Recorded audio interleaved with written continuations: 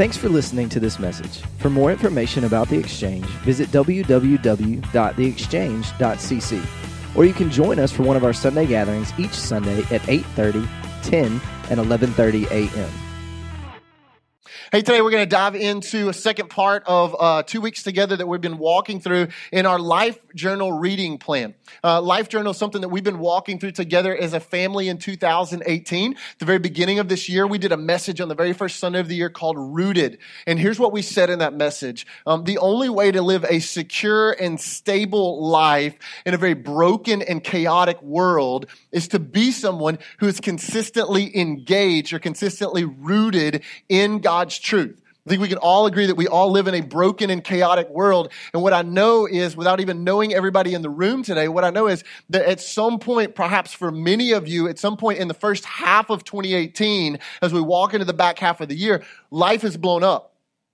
Maybe that's why you're here today, because things have gotten shaky in your marriage or with your kids or your parents or with your job or your finances. Man, life shakes us. And what we believe is a house is the only way to find a secure and stable life in a very unsecure world is to root your life, to build your life on the foundation of God's unchanging word. Here's what Scripture would say itself, Isaiah 40, verse 8. The grass withers and the flowers fall, but the word of our God endures forever. In other words, when life shakes us, and it will, the Word of God is the only secure, unchanging thing worth rooting and connecting our life to. And so to be a person who can live that kind of life, a secure and stable life in a shaken world, we connect ourselves to God's Word. And so the Life Journal reading plan is just a simple avenue for us to collectively, as a big old spiritual family, to do that together.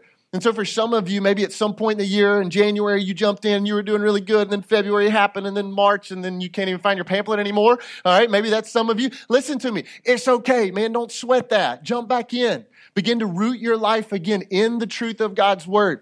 For some of you, you have no idea what the Life Journal is. You're like, I don't even know what you're talking about, okay? I mean, you have an opportunity to jump in with us as we step into July to root your life in God's Word. You can stop by Info Services today. We've got free copies of our reading plan. There's a New Testament plan or a full Bible plan if you want to go for all of it. We've got a Life Journal to help you walk through that. Or you can hop on our website, and there's a way to download a digital copy of the plan and even use the free Bible app just so that you can track along with where we're going to be. But there's so much importance in rooting our life to that truth of Scripture. If you have a copy of Scripture today, go ahead and open up to Titus chapter 3. Titus chapter 3 is going to be back half of your Bible, about halfway through the back half. Titus 3 is our New Testament reading plan passage for today. And so we're going to spend some time in that. If you don't have a copy of Scripture, then we will put the verses up behind me for you to follow along. I'll be reading from the NIV version. Today we're going to be in Titus 3 in a message I really believe is important for everybody in the house. So it doesn't really matter where you walked in today in your spiritual journey. For some of you, you've been following maybe God for 5 years or 5 decades. Okay, the message today is going to be for you. For some of you, man, you're kind of brand new to faith and you're just starting in this relationship with Jesus. It's going to be for you today too. And maybe for some of you today, you walked in today maybe for the very first time because life broke or it blew up and you came just looking for answers. And man, today the message is going to be for you as well as we dive into Titus chapter 3. Now, I want to go ahead and give you some outline of where we're going. Okay, today we're going to start with a very dim reality of who we are. That's where we're going to start. We're going to see an amazing picture of God's grace. And then by the end of the day, we're going to flip everything upside down. So it's going to be a lot of fun, okay? Titus chapter 3, verse 3. Let's pick up and read there together. It says, at one time, we too were foolish. We were disobedient, deceived, and enslaved by all kinds of passions and pleasures. We lived in malice and envy, being hated and hating one another. Scripture says all of us, nobody excluded, have been marked by foolishness, disobedience, enslavement to passions and pleasures, malice, envy, and hatred. Now, I told you, starting with a pretty dim, okay, but true reality of a picture of who we are at our core as a people. Now, maybe you're not fully into that. You're not agreeing with that. So let's lay it out this way, okay? Walk through each one of these. Foolish, okay? Have you ever been a teenager before? All right, you've been foolish. Check, okay? Disobedient. Have you ever been a child? Yes, we all had to walk through that, so certainly you've been disobedient. Enslaved by passions and pleasures. Have you ever drank too much, spent too much, or done too much in a relationship? You know what God's designed for you? Okay, check mark. We won't make you raise your hand. Malice. Malice, have you ever had someone cut you off in traffic or take the last parking spot at Walmart? All right. Malice is the desire to do evil. You don't have to lay out what you were planning to do, but you've been there. All right. Envy, have you ever scrolled through Facebook and thought, I wish that was my life? Check mark on envy. Hated and hating one another. That's kind of strong. Hated and hating one another. Well, have you ever had a sibling? Ever had somebody tick you off at work? All right. Ever had someone break up with you, or maybe just had your team lose the Egg Bowl? All right. Chances are you've had a hated or hating feeling towards somebody. Now, we can laugh about it that way, but listen to me. Here's the point today. No matter how many times you've been to church or how few times you've been to church, the truth is, at our core, we have a sinful, rebellious, wicked heart. All right. We are a sinful people. And here's what Paul would say earlier in the New Testament in Ephesians 2, verse 2. He says, as for you, you were dead in your transgressions. You were dead in your transgressions and sins, verse 2, in which you used to live when you followed the ways of this world and of the ruler of the kingdom of the air, the spirit who is now at work in those who are disobedient. In other words, we are not only marked by sin, but it's much worse than we think. It's much worse than being bad, because Ephesians 2 said sin makes us dead, separating us from God. The other day, I walked into my house after cutting the grass outside when it was I think it was about 167 degrees. And I walked into the house in the laundry room. My wife is one room over in the kitchen. And as soon as I stepped into the house, I heard my wife say, oh, goodness. And I thought, oh, man, she cut herself, or she broke something, or she dropped something. So I was like, babe, what is it? And she goes, no. She's like, it's you. You smell terrible. To which I took great offense to. And so as I walked through the kitchen, grabbing some water for my dehydrated self, working so hard outside, I grabbed some water on my way to the shower. I wasn't camping out. On my way to the shower, as I stopped, she literally leaves the room. Because she said, I cannot be in this room with you smelling like you smell. And in that moment, I had not smelled myself yet, but I was highly offended, because this is my bride who told me she was going to be with me for better or for worse, right? And in this moment, she's bailing on me. Now listen to me. I think it's the same way with the sin in our heart. See, what we realize is it's much worse than we think. Because in our society, in our personal justification, we have a way of downplaying our sin. We're like, well, yeah, I cuss every once in a while, but it's not around my wife or the kids. Or yeah, we sleep in every once in a while, miss church. Or there was that one bad decision I made way back in high school or college, but man, that's been a long time ago. And we downplay that sin in our life. But what Paul says here in Titus 3 is, man, that we were foolish, disobedient, malice, hated and hating one another. That's the reality of the brokenness inside of us. We are people marked by that. And God, Scripture says, cannot remain where there is sin. So that sin creates a separation, a death in us where we are separated from God. And that's the reality that we all have to start with today, as dim and gloomy as that is. But praise God, it doesn't stop there. Go with me to verse 4. Titus chapter 3, verse 4 says this. But when the kindness and love of God our Savior appeared, He saved us, not because of righteous things that we had done, but because of His mercy. Paul says this is who we once were: hated, envious, foolish, disobedient. But when the kindness and love of God appeared, He appeared. How did He appear? Well, if you read John 1, it says that the Word, God, took on flesh in the form of Jesus, and He appeared among us. He became one of us, fully God, yet fully man. And when He appeared, Scripture says He appeared with one main mission. Check this out. 1 Timothy chapter 1, verse 15, it says, here is a trustworthy saying that deserves full acceptance. Here it is, mission. Christ Jesus came into the world to save sinners. God sent Jesus on a rescue mission for sinners. In other words, for all those people who are characterized by all that ugly back in verse 3, that was the people that Jesus came for. Parents, have you ever gotten so angry and frustrated with your kids?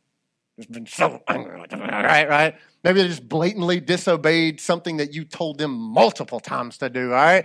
Or maybe they broke something or ruined something, or they embarrassed you by doing something that you certainly would have never done when you were a kid. And so, they just frustrated you, and so you go to have this conversation, and you're walking in, this is going to be the worst punishment I've ever given out in the house, okay? And you're so mad, and you walk in and you sit down and you have that conversation, and maybe as you're having the conversation, they maybe smile a little bit, or they're a little kid and they sit on your lap as you're talking to them, or maybe you look at that innocence in their eye, and all of a sudden that angry parent heart turns into a compassionate, soft parent heart, and the meeting that was going to be so rough and tough, it ends with a hug rather than you giving out the worst punishment that ever has been given in this house, right?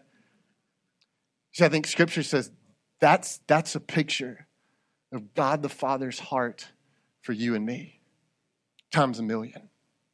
That he sees us in that brokenness and ugliness. And here's what Paul would say in Ephesians 2, 6, and 7. Look at this. It says, and God raised us up with Christ, and he seated us with him in the heavenly realms in Christ Jesus. Verse 7, in order that in the coming ages, in the days to come, he might show the incomparable riches of his grace. Don't miss it. Expressed in his kindness. In his kindness to us. In Christ Jesus. In other words, God as a father saw our rebellious hearts. He knew the punishment we deserved, but then in his kindness, he took the punishment from us and put it on his own boy. Maybe for some of you today, maybe you walk in and you just feel like God lives in this constant place of just frustration and being agitated with you. Or maybe you just think that God's just waiting on you to mess up again so he can strike you down. But what Scripture would tell us here is that God is a father with incredible, overwhelming kindness, and God gave his best for you and me when we were completely undeserving. He gave Jesus to take the punishment for us so that we would no longer be separated, that he would no longer have to leave the room. And then I love that Paul includes verse 5. He says, we were saved not because of righteous things we have done. Church, here's what that means today. In other words, baptism doesn't save you. Church attendance doesn't save us. Tithing doesn't bring us salvation. Reading the Bible, serving doesn't save us. Yes, incredible, obedient, righteous acts, but not the basis of our salvation. Because Paul said, not because of righteous things that we had done. Instead, Titus says, chapter 3, we are saved because of God's mercy. Because of mercy. I love this definition of mercy. Mercy is not getting what you deserve. Not getting what you deserve. It's kind of like that algebra test. Remember back in high school or maybe college that you totally forgot about, right? And so you certainly didn't study and you showed up the next day and you're like, oh no, this is skip day. Okay, we're going to stay in the bathroom for the next 90 minutes, right? But you went ahead, you took the test and you bombed it. I'm talking about below freezing level, bombing the test. But then you found out that everybody did bad. And so the teacher curved the grade, and they curved it in such a way that it took you from failing to barely passing, just a little bit passing. But it was enough, and so it counted. So you got to tell mom, no, I passed the test. Yeah, I was working hard, right? No, what you deserve was the F. But what the teacher gave you in mercy was the teacher allowed you to pass. You see, in our sin, we have nothing that is deserving, but in mercy, we are saved. Scripture says we are saved not because of our good deeds, not because of who your parents were, not because of the church that you grew up in or all the good activities that you did, or even how generous you've been. Mercy is the basis for salvation. God is the initiator in our relationship, and we receive from him before we give anything back. He always goes first. And then Paul says, not only is God that good of a dad, that he would take the punishment from us, but then it says this, that he gives us good gifts. How good is that, Father? He gives us good gifts. Titus 3 tells us about them. Go back with me. Pick up verse 5. It says, he saved us through the washing of rebirth and renewal by the Holy Spirit, whom he poured out on us generously through Jesus Christ our Savior, so that, having been justified, having been made right by his grace, we might become heirs, having the hope of eternal life. The first gift that we see that we're given is the Holy Spirit. Right after Jesus' resurrection, he gets ready to ascend back to heaven. He says, I'm leaving, but God's a good Father, so he's going to give you a helper in the form of the Holy Spirit. And in Acts chapter 2 in the New Testament, we see the arrival of this Holy Spirit. Becomes the third part of the Trinity, right? Father, Son, and Spirit. And in the rest of the New Testament, we read about the power of the Holy Spirit in the life of a believer. I want to show you a couple of verses. Romans 5, verse 5. It says, and hope does not put us to shame because God's love has been poured into our hearts. How? Through the Holy Spirit, who has been given to us. Romans 8:11. And if the Spirit of him who raised Jesus from the dead is living in you, then he who raised Christ from the dead will also give life to your mortal bodies. Why? Because of his Spirit who lives in you. Scripture says the Holy Spirit is the gift that is present in the life of every believer. What does the Holy Spirit do? Sometimes it's hard for us to comprehend. Well, Scripture says he gives us hope. He gives us instruction. He corrects us sometimes. He gives us insight into Scripture. In other words, right now, the Holy Spirit is bringing insight into his word. And ultimately, Romans 8:11 says he gives spiritual life to our earthly bodies. So the Holy Spirit's a gift from God, available for those who have been saved. But there's another gift. Look back. Second gift we see, verse 7, that we might become heirs, having the hope of eternal life. See, in these days, perhaps even more than today, it meant something to be an heir. Like it was awesome to be an heir because you not only got the physical possessions and resources of somebody, but you got the blessing and the promise that had been given to your ancestors.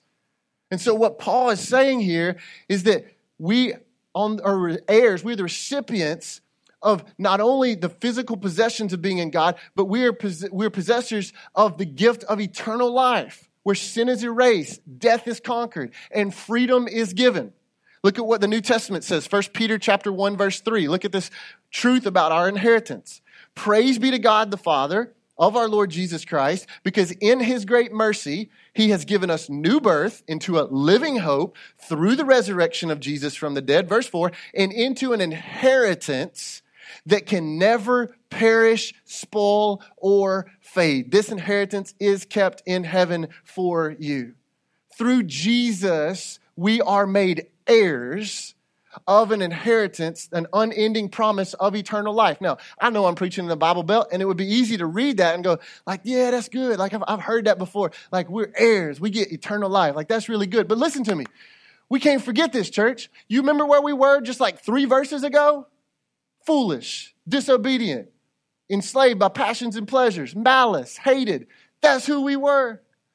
And what Scripture tells us here is that God, in his kindness, looked at the most undeserving people in our ugly state. And because of the cross, because of Jesus, he wrote us into his wheel of blessing and promise. The most undeserving people on the list that should go on the wheel. And Jesus said, I'll pick those. That's mercy. That's grace. That's the undeserved kindness of God extended to us. So listen to me today. If you walked into the room today, maybe you're watching this message later online, and for you, you walked in going like, man, if I feel like if I could do enough good things, maybe I can work my way back into God's favor. It's kind of been a rough couple of weeks, but man, I'm going to show back up at church, and maybe that'll make God like me a little bit more. Or maybe you walked in today and you're going, man, because of what I walk in with, my story, my brokenness, there's no way I can work my way back to God. Would you hear me today? Your next step out of the truth from Titus 3 is to do this, to fall into God's mercy and grace. It's been extended to you to be saved, as verse 5 would say, to trade in who you once were, to let go of verse 3, and to grab the hope of verse 5 and 6 and 7, that he has chosen you and he's redeemed you. So today, if you're not walking in a relationship in Christ, man, your next step is to be saved. To be saved. Now, here's what I know. There's a lot of people in the room who've been saved. You had that moment where you found and understood God's amazing grace. And you got the gift of the Holy Spirit. And you become an heir of the promise. And it's good. But can I tell you something? I told you the message was for you today too. There's some truth in Titus 3. There's a next step for all of us who are saved, who are in Christ. Look back with me, verse 8. Check this out. Titus 3, verse 8. Paul says, this is a trustworthy saying, and I want you to stress these things so that those who have trusted in God may be careful to devote themselves to doing what is good. These things are excellent and profitable for everyone. Paul says those who have trusted in God, those who are in Christ, those who are saved, be careful to devote themselves to doing what is good. So Scripture says the next step of every person who's in Christ is to allow that Holy Spirit, remember the gift given to us, to flow through us and out of us in good works. Here's the statement today. If you write down anything, remember anything, this is it right here. You ready? A heart full of God's grace is a life full of good works. A heart full of God's grace is a life full of good works. Let's talk about that for a second. For the last 5 verses, right, we have read the incredible description of God's love and kindness. I'm trying to lay it out as clear and simple as possible. Man, this is who we once were, broken, foolish, disobedient, envious, malice, all that. And God as a good dad was like, they can't get themselves out. I'm coming. And I'm taking the punishment. I got it. Oh, and then let's give them some gifts. Let's give them the Holy Spirit. I'm still with them. Let's give them the heirs of the promise. Like it's coming, not just now, but it's promised for eternity.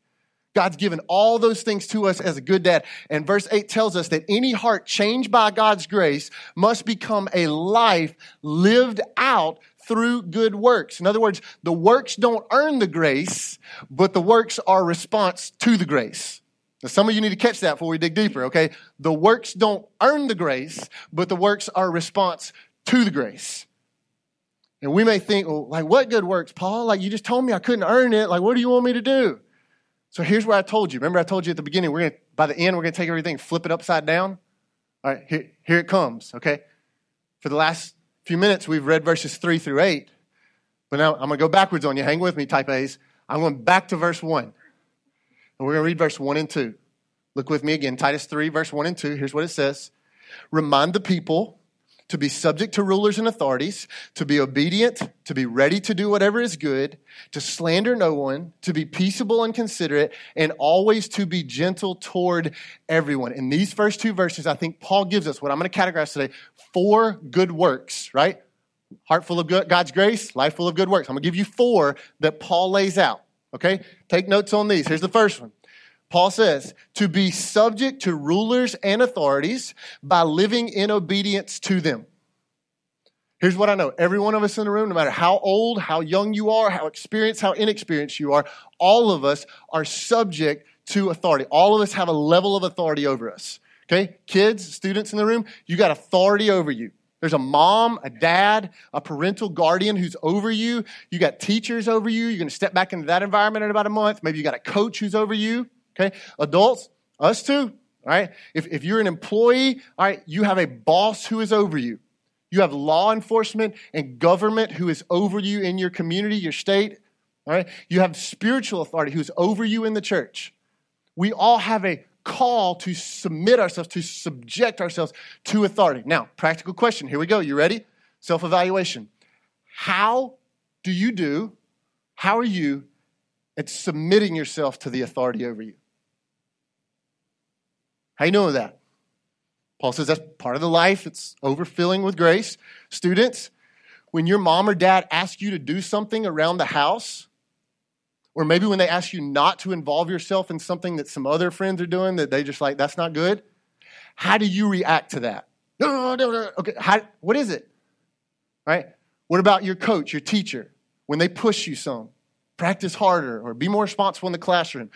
Do you submit to that? What's your reaction to that? All right, adults, remember, we're in too, okay?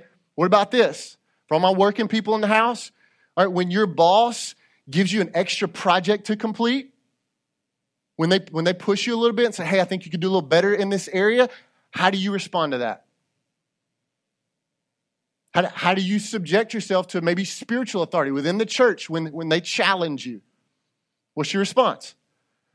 What about this? What about when you're speaking about, all right, or reacting to law enforcement or government over you in your community? What's your language like in that moment? What's the attitude of your heart like in that moment? And Scripture says that we have a call to submit to authority. Now, if you are living thinking that you're above the rules, or you're like, man, I'm just kind of a free bird. Like, I know there's the rules, but I do my own thing over here. All right. Or maybe you're going, you know what? You're constantly talking negatively about the authority over you, whether it's to their face or behind their back. Listen to me. You're not living subject to authority. And Paul says that that would be out of the overflow of a heart that's overflowing with God's grace, that we would be subject to authority. Now, here's what I know. Listen to me. Submission is not a real popular word in our culture. It's not, because here's why, especially for guys. We're like, well, that makes me weak. Listen to me. Submission is not based on your personal abilities or value. Submission is based on your chosen perspective and position. A heart that's full of God's grace is able to go, hey, maybe God put authority over me so that he can begin to shape my spirit to be submissive. Here's what Scripture says. 1 Peter chapter 2, verse 13. Submit yourselves for the Lord's sake to every human authority, whether to the emperor as the supreme authority or to governors who are sent by him to punish those who do wrong and to commend those who do right. Scripture says, submit to the authority placed over you. Now, listen to me. If they call you to do something against God's word, against God's plan, then yes, as a believer, you stand in truth. But otherwise, you have a call to submit to authority. Now, let me just throw this one in there, okay? I have found that if you have trouble submitting to the earthly authority over you, maybe that's parents, maybe that's your boss, maybe that's government, maybe that's spiritual authority. If you struggle with submitting to the earthly authority that God's put over you, then you're going to have a lot of trouble submitting to the heavenly authority that God is in your life. There's a direct correlation. Jesus was the ultimate model. He submitted to the Father's plan all the way through the cross. I'd have stopped way before that. So a heart full of God's grace overflows in good works. What is part of that? Submitting to authority. Second part, verse 2. To be ready to do whatever is good. To be ready to do whatever is good. First action required what? Submissive spirit. Second action requires a selfless spirit. A selfless spirit. I'm going to go ahead and go there. I'm convinced that as Americans, I'm an American, all right, we are perhaps the most selfish, or at least tied for the most selfish people on the planet. We are. We wake up, it's my money, it's my time, it's my job, it's my ability, it's my stuff. Mine. All right, you sound like the birds on Nemo. Mine. All right, listen to me. What Scripture says is a heart full of grace is a life that will be ready to do whatever is good. In other words, as I read that, someone truly captured by God's grace wakes up, lives daily, check this out, not avoiding, but lives ready to use their time, their money, their resources, their energy, their stuff to impact and influence other people. That's what that says. And they do so with a heart not to bring them glory, not look at me, but go, man, look at my God. Here's what Matthew 5:16 says. In the same way, let your light shine before others, that they may see your good deeds and glorify your Father in heaven. Jesus was the ultimate example of good deeds, of doing whatever was good. Man, he would heal the sick, provide for the poor, made the lame to walk again, even raise the dead to life, not for his glory, but for the glory of his Father. So a heart full of God's grace, life full of good works, submit to authority. What's the second one? Man, I'm ready. Do whatever's good. Put it in front of me, God. I'm gonna act today. Now here's the third one. Y'all ready? Y'all still with me? Some of y'all are like, man, this is hard. All right, listen to me. Verse 2 says this one. A heart full of God's grace is someone who refuses to put others down through slander. Verse 2 says to slander no one. That's what the NIV says. The original word used here in the text where we read slander is the word blasphemio. That's a cool word. Let's say that together. Blasphemio. Good. You learned some Greek today. All right, listen to me. This word, here's what it means. It means to hurt the reputation of another person through your words. It means to destroy another person's name by speaking negative against them. Can I just go real truth for a second? All right, whether you give me permission or not, I got the microphone, so I'm talking. Okay, listen to me. We as a people get this wrong far too often. I'm not talking about the world. I'm talking about in the church. Okay? Sometimes it's intentional. I mean it. Sometimes it's unintentional. You don't even realize it, but it's happening. It's coming out of you. So here's what I want to do. I'm going to give you 3 very practical rules that I hope help all of us, okay, me included, on how to protect ourselves in the area of slander. So if you write this on down, type it on your phone, write it on your notepad, back of the communication card, here's number 1. Don't believe everything you hear or read. Don't believe everything you hear or read. You cannot believe everything other people tell you or everything you read on Facebook or online. You can't. Students, listen to me. This counts for you too. I'm not just talking to mom and dad. That means what's posted about that guy or that girl, that friend or that former friend or that relationship. You cannot believe everything you hear or read. You need to have a trusted friend, a trusted source who loves Jesus and loves you to run that stuff through, all right, before you buy into something. We are guilty of judging from a distance something we know nothing about. All right? So number 1, don't believe everything you hear or read. Number 2, don't say everything you think. Don't say everything. Some of you laughing like that's you. If you have a habit, listen to me. If you have a habit of thinking something, and I like to call it diarrhea of the mouth. If you have a habit of thinking something, and then you got to go tell somebody, here's my action for you. You ready? Stop it. Write that down. STOPIT. Stop it. Don't do it no more. Because listen to me, seriously.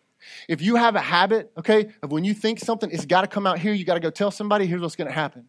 Slander is bound to happen. Because somebody's going to frustrate you. We're in a sinful, broken world, and you're sinful and broken too. Somebody's going to frustrate you. They're going to tick you off. They're going to push your button, and you know what you're going to do? You can go run and find the next person that you can tell why, so you make yourself feel better. So somebody can partner with you, okay? Here's what Scripture says about that. Proverbs 29, verse 20. Look at it. Do you see someone who speaks in haste? In parentheses, you can't really see it there. It's invisible in your Bible, but it says anyone who has to say everything they think. That's what it says. There is more hope for a fool than for them. I didn't say that. God's word said that. Can we just all agree one of the places that people today show themselves to be the most foolish is on social media? Please hear me. Just because your boss pushed your button, or the restaurant did not give you the service that you desired, or that person cut you off in traffic, or the other parent at the daycare or the playground or the restaurant don't take care of their kid like you take care of your kid. Listen to me. Doesn't mean you need to post it on social media. Amen? That's the loudest y'all been all day right there. Now I'm going to ask everybody in the room to raise their right hand right here. If you don't, I'm calling you up here. You're going to stand over me. Everybody in the room, raise your right hand right here. And I want you to repeat after me. I promise I will not, for any reason under the sun, make a post while I am angry. Very good. You promised it now. Listen to me. Listen to me. Get frustrated? Yeah, you will. We all do. But you got to take it to social media. You know what happens there? You look a fool, and it does no good for anyone. Don't say everything you think or post everything you think. Here's the last one. Don't repeat everything you're told. Just like you can't believe everything you read or hear, you definitely cannot repeat everything you're told. That's called gossip, and Scripture has some very direct truth to talk about that as well, but I don't have time to dive into it. Sometimes when people tell you something or you read something, you know what you need to do? You just need to smile, you need to nod, and then you need to forget it. But whatever you do, don't repeat it. Don't repeat everything you're told. A heart full of grace is a life full of good works, including refusing to slander others through your words. I got one more. Here's number 4. Verse 2 says, be peaceable toward everyone. Be peaceable toward everyone. Hundreds of years before Jesus was born, Isaiah the prophet said this. God's going to send a son, and we're going to call him Wonderful Counselor, Everlasting Father, Mighty God, and he's going to be the Prince of what? Peace. That he would bring peace not only to the Jew and Gentile people, would he reconcile them, but he's bringing peace for you and me. All that ugly, nasty stuff from verse 3 that separated us from God, he's bringing peace to that. Peace over sin, peace over death. He's going to reunite us with God. Jesus was a peacemaker. He was a peace bringer. He stood for truth, but he was a peacemaker. Again, self-evaluation. Can I ask you something?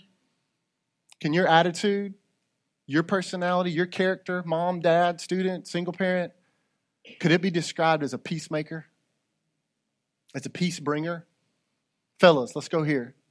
When you get home from work, that long day of work, well, no doubt, man, you worked hard for the family. When you walk in the door, are you a peace bringer to your household? Or do your wife and kids run and hide because they don't know what's going to come out of you. You a peace bringer? Ladies, wives, are you a peace bringer to your marriage? Are you a peace bringer to your marriage? Or do you spend so much time criticizing and putting down your man that he can't even figure out what peace is? Students, kids, listen to me. Are you a peace bringer in your household? You're young, but you have a role to be a peace bringer, to be a peacemaker. Or do you spend so much time being disobedient and disrespectful to mom or dad that the only thing that exists in your household is tension? Be a peace bringer. What about my working force in the room? Are you a peace bringer at your workplace, your job site, your classroom, your office, your cubicle, wherever you are? Are you a peace bringer? Or do people not want to be put on a project with you because it's constantly putting down the authority over you or stirring up tension or conflict? Are you a peace bringer? Scripture says that Jesus was a peacemaker. He's a peace bringer. And if we got a heart that's overflowing with his grace in us, truly changed by him, we're going to bring peace too. It's going to be part of who we are. A heart that is redeemed, that's new, that's full of God's grace it is a life that is full of good works. It comes out of us. We're subject to authority. We're ready to do whatever is good. We're not going to slander, and we're going to always promote peace. Now listen to me.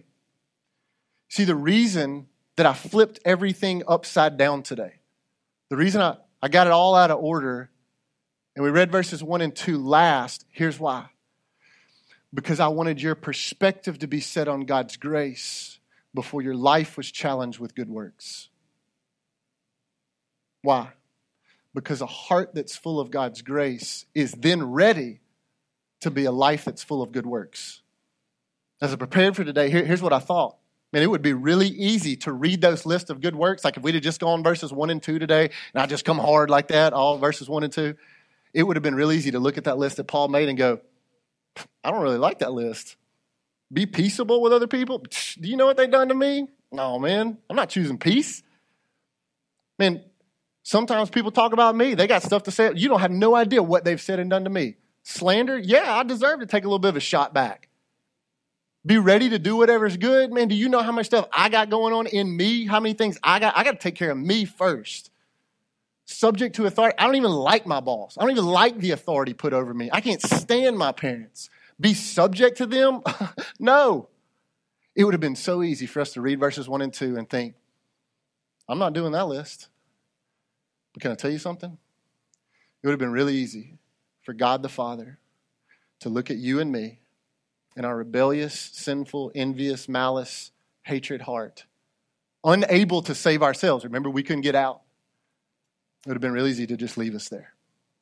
In fact, it would have made sense because it's what we deserved. But God in his kindness to you and to me, he didn't do that. No, he didn't do that. But he saved us, not because of righteous things that we had done. Not because of any good in us. Not because of the spiritual resume that we presented. But he saved us because he is a God full of love, full of mercy, and full of grace. So how, church? How? How could we not respond to that good grace with a life that overflows in good works? Would you pray with me? Thanks again for listening to this message. For more information about The Exchange, or to find out how you can connect with or support what God is doing, visit www.theexchange.cc. Now go, be the church, and give life.